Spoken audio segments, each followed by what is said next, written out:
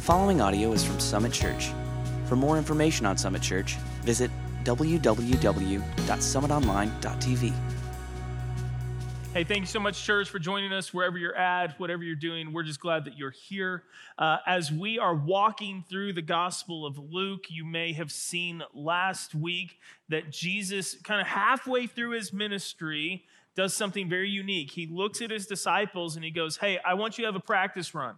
I need you to go out and I need you to do what I've been doing. I need you to teach what I've taught. I need you to represent me because I'm not going to be with you forever. So I need you to go get your feet wet. And they went out 2 by 2. And as we see today in Luke chapter 9, we're going to be in verses 10 through 17. We see a quick report that their ministry was successful, but then we also see a tangible result of their ministry and that thousands of people are going to follow Jesus to his next location, even though they're trying to retreat. So that's kind of what's going on. The disciples have just come back in. We'll pick it up in verse 10 of Luke chapter 9. It's everyone's favorite day at church, the mission trip report. Here's what happened. When the apostles returned, they reported to Jesus what they'd done. And now Luke doesn't give us any further clarification, but we learned last week they came back and they said, hey, we were able to heal the sick. We were able to cast out demons. We were able to preach about the kingdom of God. We were able to do exactly what you sent us out to do, and it was incredible. But then he took them with him, and they withdrew by themselves to a town called Bethsaida. Now, that's only unique in that Bethsaida is located at the very northern edge, a little bit northeast, northern edge of the Sea of Galilee, and there are no other towns around it. Now, and it's a small town in and of itself. So Jesus looks at his disciples and goes, well done, guys. Now you get a well-deserved break. Let's head away from the crowds. Let's head to a more remote area. Let's refresh. Let's retreat. Let's recap about what has happened over the last few days, weeks, months. We have no idea how long they were gone. But let's just go hang out and spend some time together. That was their desire. However, verse 11, but the crowds, they learned about it and they followed him. They followed Jesus. He welcomed them, and he spoke to them about the kingdom of God, and he healed those who needed healing. I love this. The ministry model didn't change. We're going to meet people's physical needs, and in doing so, we're going to talk to them about their spiritual needs. We're going to call them to repent and turn back to God. The model hadn't changed at all. Mark, just as you've seen for many weeks now, Mark tells the same story. Actually, the feeding of the 5,000, which we're going to get into, is the first story that all 4 gospel writers record. So this is a big one. This is a big one.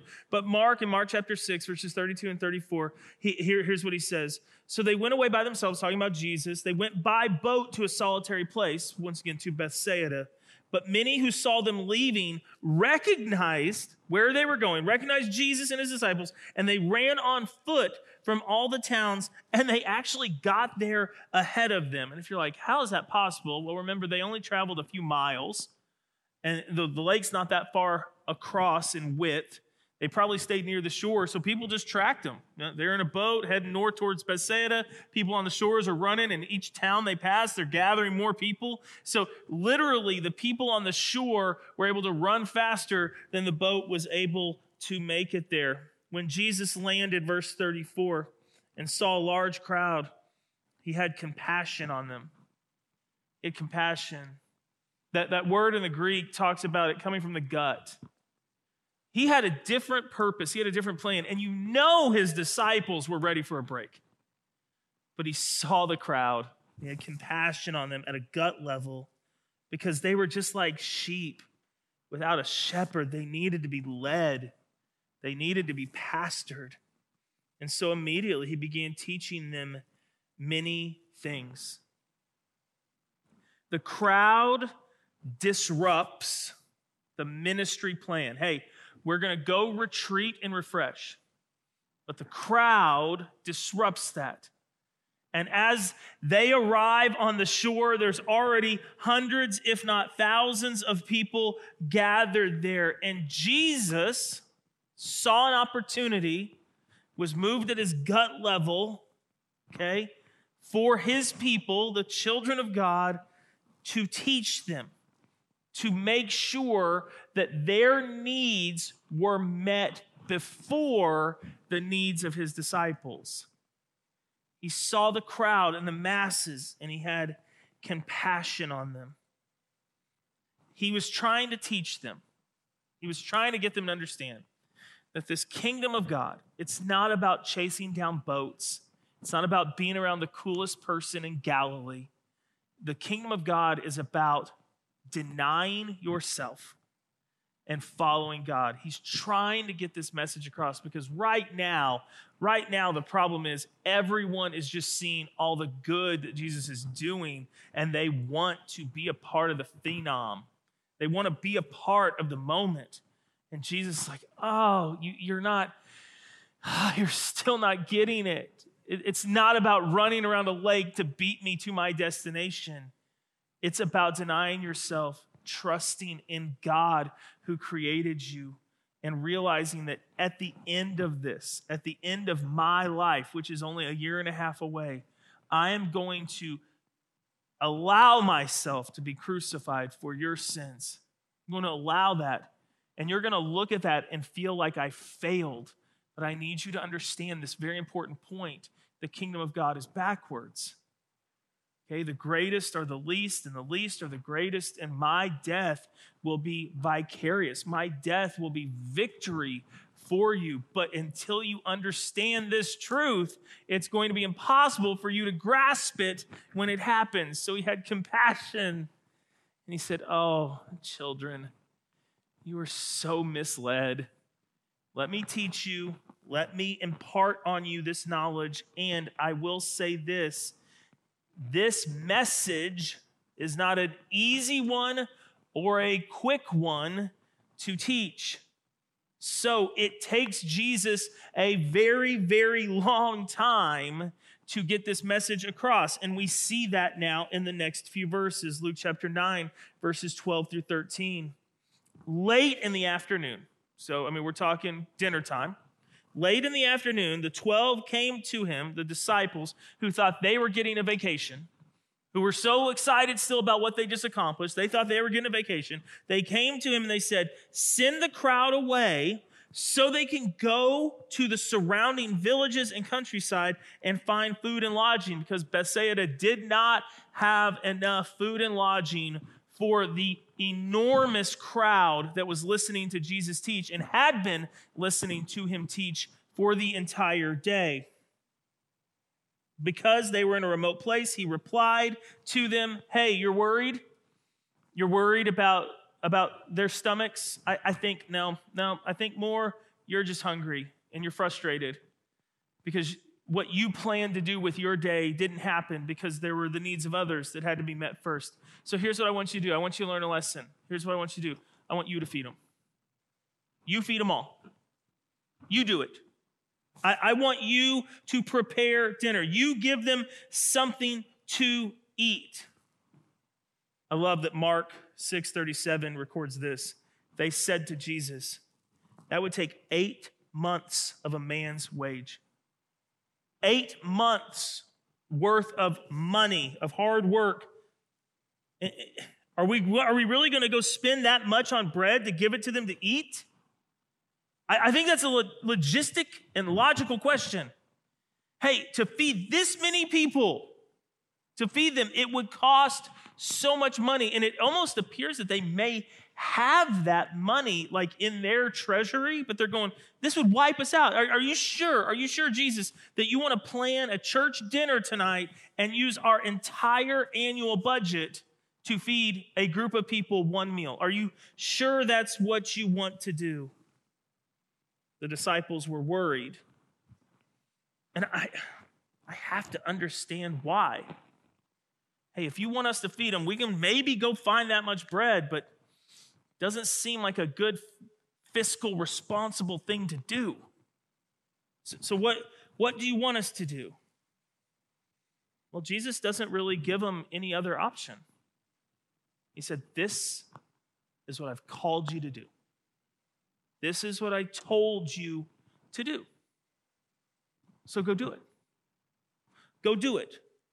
Make it happen. In this, I think we learn two things about how God resources his people when he calls them to something. Okay? Two things. I think we can learn both of these. Number one, Jesus will teach his disciples that God always provides for the ministry he desires. If God has called you to do something, and oftentimes the things he calls you to are not the things you want to do at that moment. Feed 5,000 people, go. No, I don't feel like that's what I was put on this earth to do. No, that's what I called you to do. So do it. And we will see in this text that God resources those that he calls. He equips them. He gives them what they need. And I know that there's some of you, maybe even listening right now, that are going, I felt like I was supposed to go do this, and I even sent out letters of support, and the money just didn't come in. So, I mean, what gives? Well, honestly, I can say this not to be harsh. Maybe you misheard. Maybe that's what you wanted to do. Because look, the disciples, they just wanted to go rest and have a dinner by themselves. And Jesus said, no, I want you to feed them all. That was not their desire. That was not what they wanted, but that's what Jesus called them to do. And we will see that that's how he resources. The other thing that I want us to see from this text is that oftentimes it's the lack of resources that stops us from doing what God's called us to do. Hey, Jesus said feed them, and they go, too much money. Can't do it. Can't do it. And I wonder, church, has there ever been a moment in your life where you knew God was calling you to do something, and instead of doing it, you said, that would just be ridiculous. Can't go on that mission trip. It's like $2,800. I mean, that's way too much for my whole family to go. Who would spend $10,000 to do something like that? Well, if God's called you, He'll resource you. And the rest of the text today, I think, shows us this. That when God calls you, he will resource the ministry that he's called you to do. Luke chapter 9, verses 13 through 17. Here's what the disciples answered. Hey, we went around, we surveyed everybody, and here's what we've got. We've got 5 loaves of bread, and we've got 2 fish, unless we go and buy food for all of this crowd. So that's what we have amongst us, okay? That's what we have amongst us. And there were about 5,000 men there, meaning there you count women and children. Best estimate, 15,000 people. No one knows for sure. Not even positive they're just 5,000 men. But there were a bunch of people there. And here's what we've got. We've got 5 loaves of bread. We've got 2 fish. But he said to his disciples, all right, go ahead and have them sit down. Have them get into groups of about 50 each so that we can count and we can more easily distribute the food. The disciples did this. At least they're learning. All right, Jesus, if you say this is how we're going to do it, this is how we're going to do it. So they get them into groups of about 50. They did that, and everyone sat down, and then taking the 5 loaves and the 2 fish and looking up to heaven, Jesus gave thanks, and he broke them. Then he gave them to his disciples to distribute to the people. And look at this. They all ate. They were all satisfied. And in fact, the disciples picked up 12 basketfuls of broken pieces that were left over. Now, it's actually John who records that it was a little boy that gave up his lunch for this to occur. And so I don't want you to misinterpret this. These were not 5 3-foot-long baguettes from Panera and 2 4-pound trout that Jesus was able to feed 15,000 people with. This would have been some barley crackers and a couple pickled fish. Think of a sardine. This kid gave up his first century Lunchable, is all they had, because he was too excited to eat it. Everyone else who had food had already consumed it. They had a Lunchable. And Jesus was able to take that resource, and was able to feed this entire crowd. It's incredible to think about that. The symbolism here is so powerful. But the one thing I really wish that Luke or Mark or John or Matthew, I really wish one of them would have told us what Jesus prayed. I really wish that was recorded. And it's not recorded in any of them. And there's probably a reason for that. Because in the first century, a Jewish father before dinner would stand in front of his family and he would recite this prayer. He would say, "Blessed art thou, O Lord our God, King of the universe, who brings forth bread from the earth." And if you've been around Summit for a while, you know that I was raised Catholic, and we had a similar prayer that we said before every meal. I didn't even know I was praying to God, but it just said, "Blessed, O Lord, and these thy gifts, which we are about to receive from thy bounty through Christ our Lord. Amen."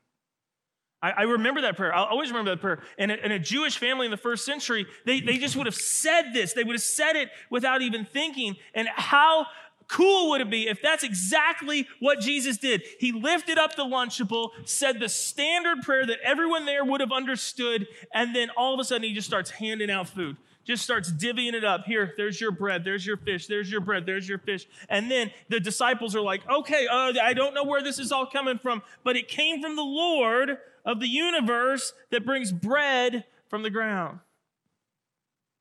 And the disciples learned a lesson this day that is vital for all of us to know. When God calls you to do something, he will resource it.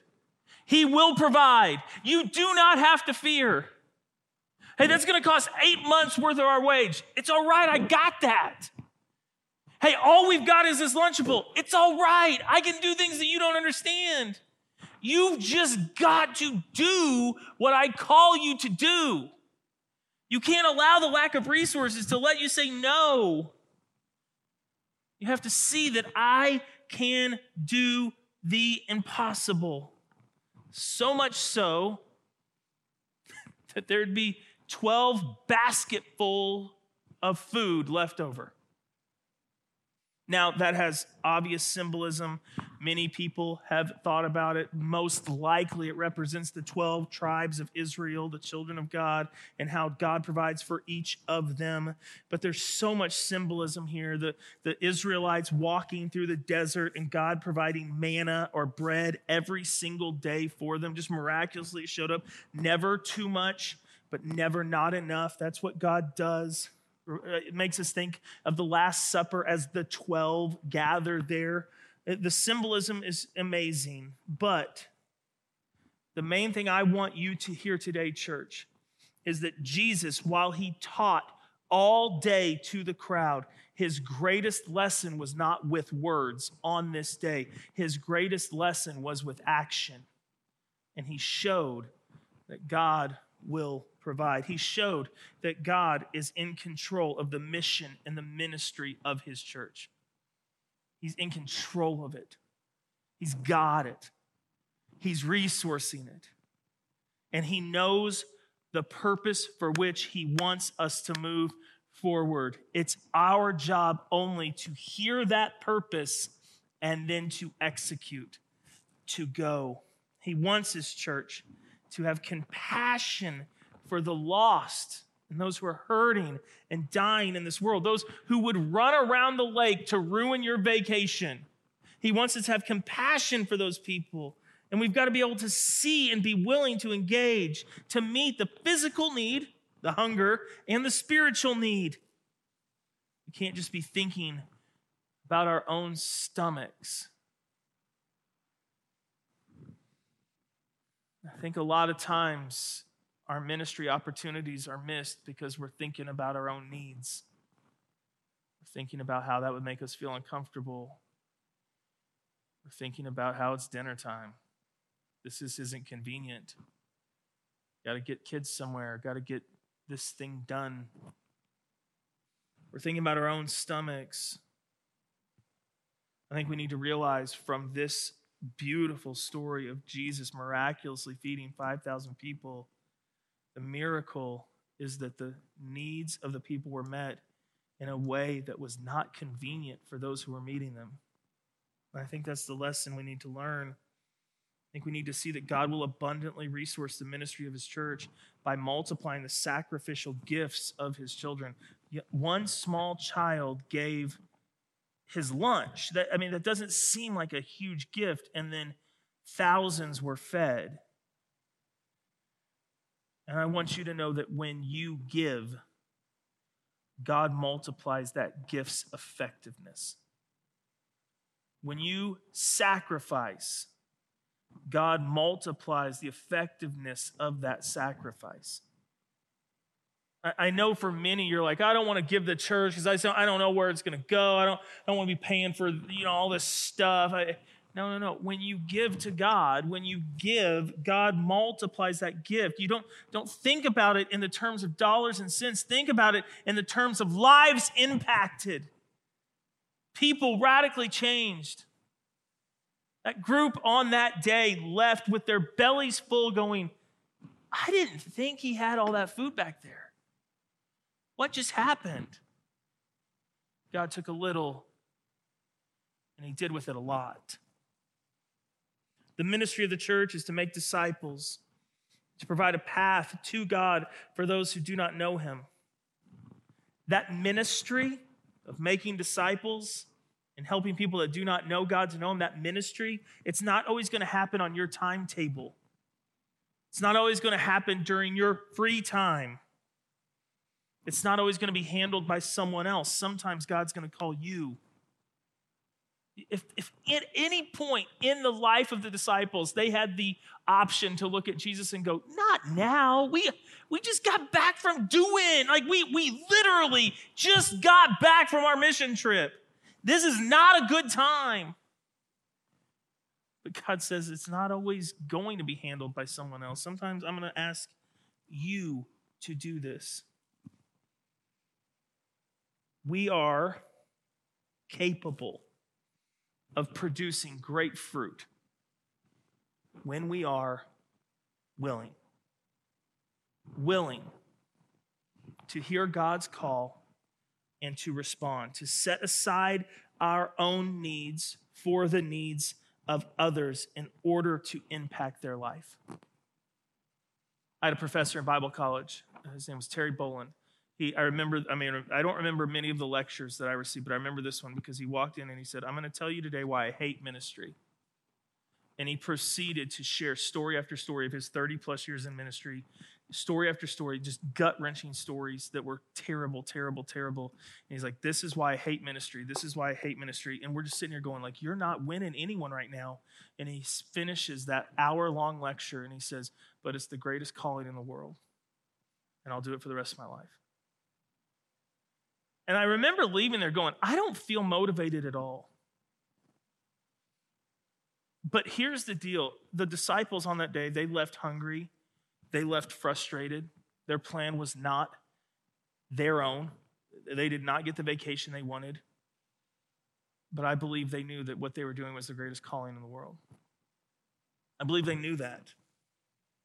And so I ask you, as you look at your life and maybe what's going on around it right now, is there a situation right now that you're just trying to punt? Like you just want it gone because it's inconvenient. You're trying to punt it because either you don't have the resources to truly help the person or the situation, or because you feel like it'll just take too much effort to be involved right now. And you're just like, I wish that could go away. Is there something right now that you know God is calling you to do, but because either the resources aren't there or it would take too much effort, you're just saying, no, I'm not down. And if there is, I would just beg that you see this message today, this story, and how God will miraculously provide if you're willing. If you're willing to step up and say, all I've got is this little Lunchable. Don't worry, I've got the rest, but you've got to be willing to try. Is there someone in your life right now that appears to be showing up at an inconvenient time but you know that your actions could have a huge impact. How can you be praying for them? How can you be responding? Do you believe and do you understand that Jesus is not asking you to do anything that he hasn't already done for us? Do you know how inconvenient it was for Jesus to leave heaven, to come down to this earth, to be persecuted, to be stomped on, to lay down his life? Do you know how inconvenient that was? But that was the will of the Father. That was the ministry plan. And even though it wasn't convenient, and even though the resource that he had to give was his life, he did that for you and for me. And I wonder, do we not need to hear today that while ministry is not always fun, not always easy, it is what allows the good news of Jesus to move forward. It's what allows the hurting and the hopeless and the broken to be brought to life, renewal, and restoration. It takes you being the hands and feet of Jesus. And I pray today, because you see that God will intercede. He will step in and take your efforts and make them great. I hope by this encouragement today, it will push you into those moments and those situations in your life that you know God has placed before you, so that you can make an eternal impact on the life of someone in your life, and you can make a huge impact on the kingdom of God. I pray that you will move forward this week, whatever that looks like, and we would love to hear your stories. So let us know how God's challenging you in the ministry he's placed in your life. We would love to celebrate that with you. Father, help us see how you're moving, what it is you're calling us to do. And God, if you're moving in our own hearts, I pray that today we would surrender those to you. We would surrender our life and our mind, and our soul, our heart to you. God, I pray that you would show us that you are in control, that anything you call us to, you will equip us in resources to see through. And God, you will do so for your glory. We are so thankful for Jesus, for this model, for your provision, God. May we celebrate you as we continue to hear your voice and move and respond in faithful obedience. It's in your name we pray.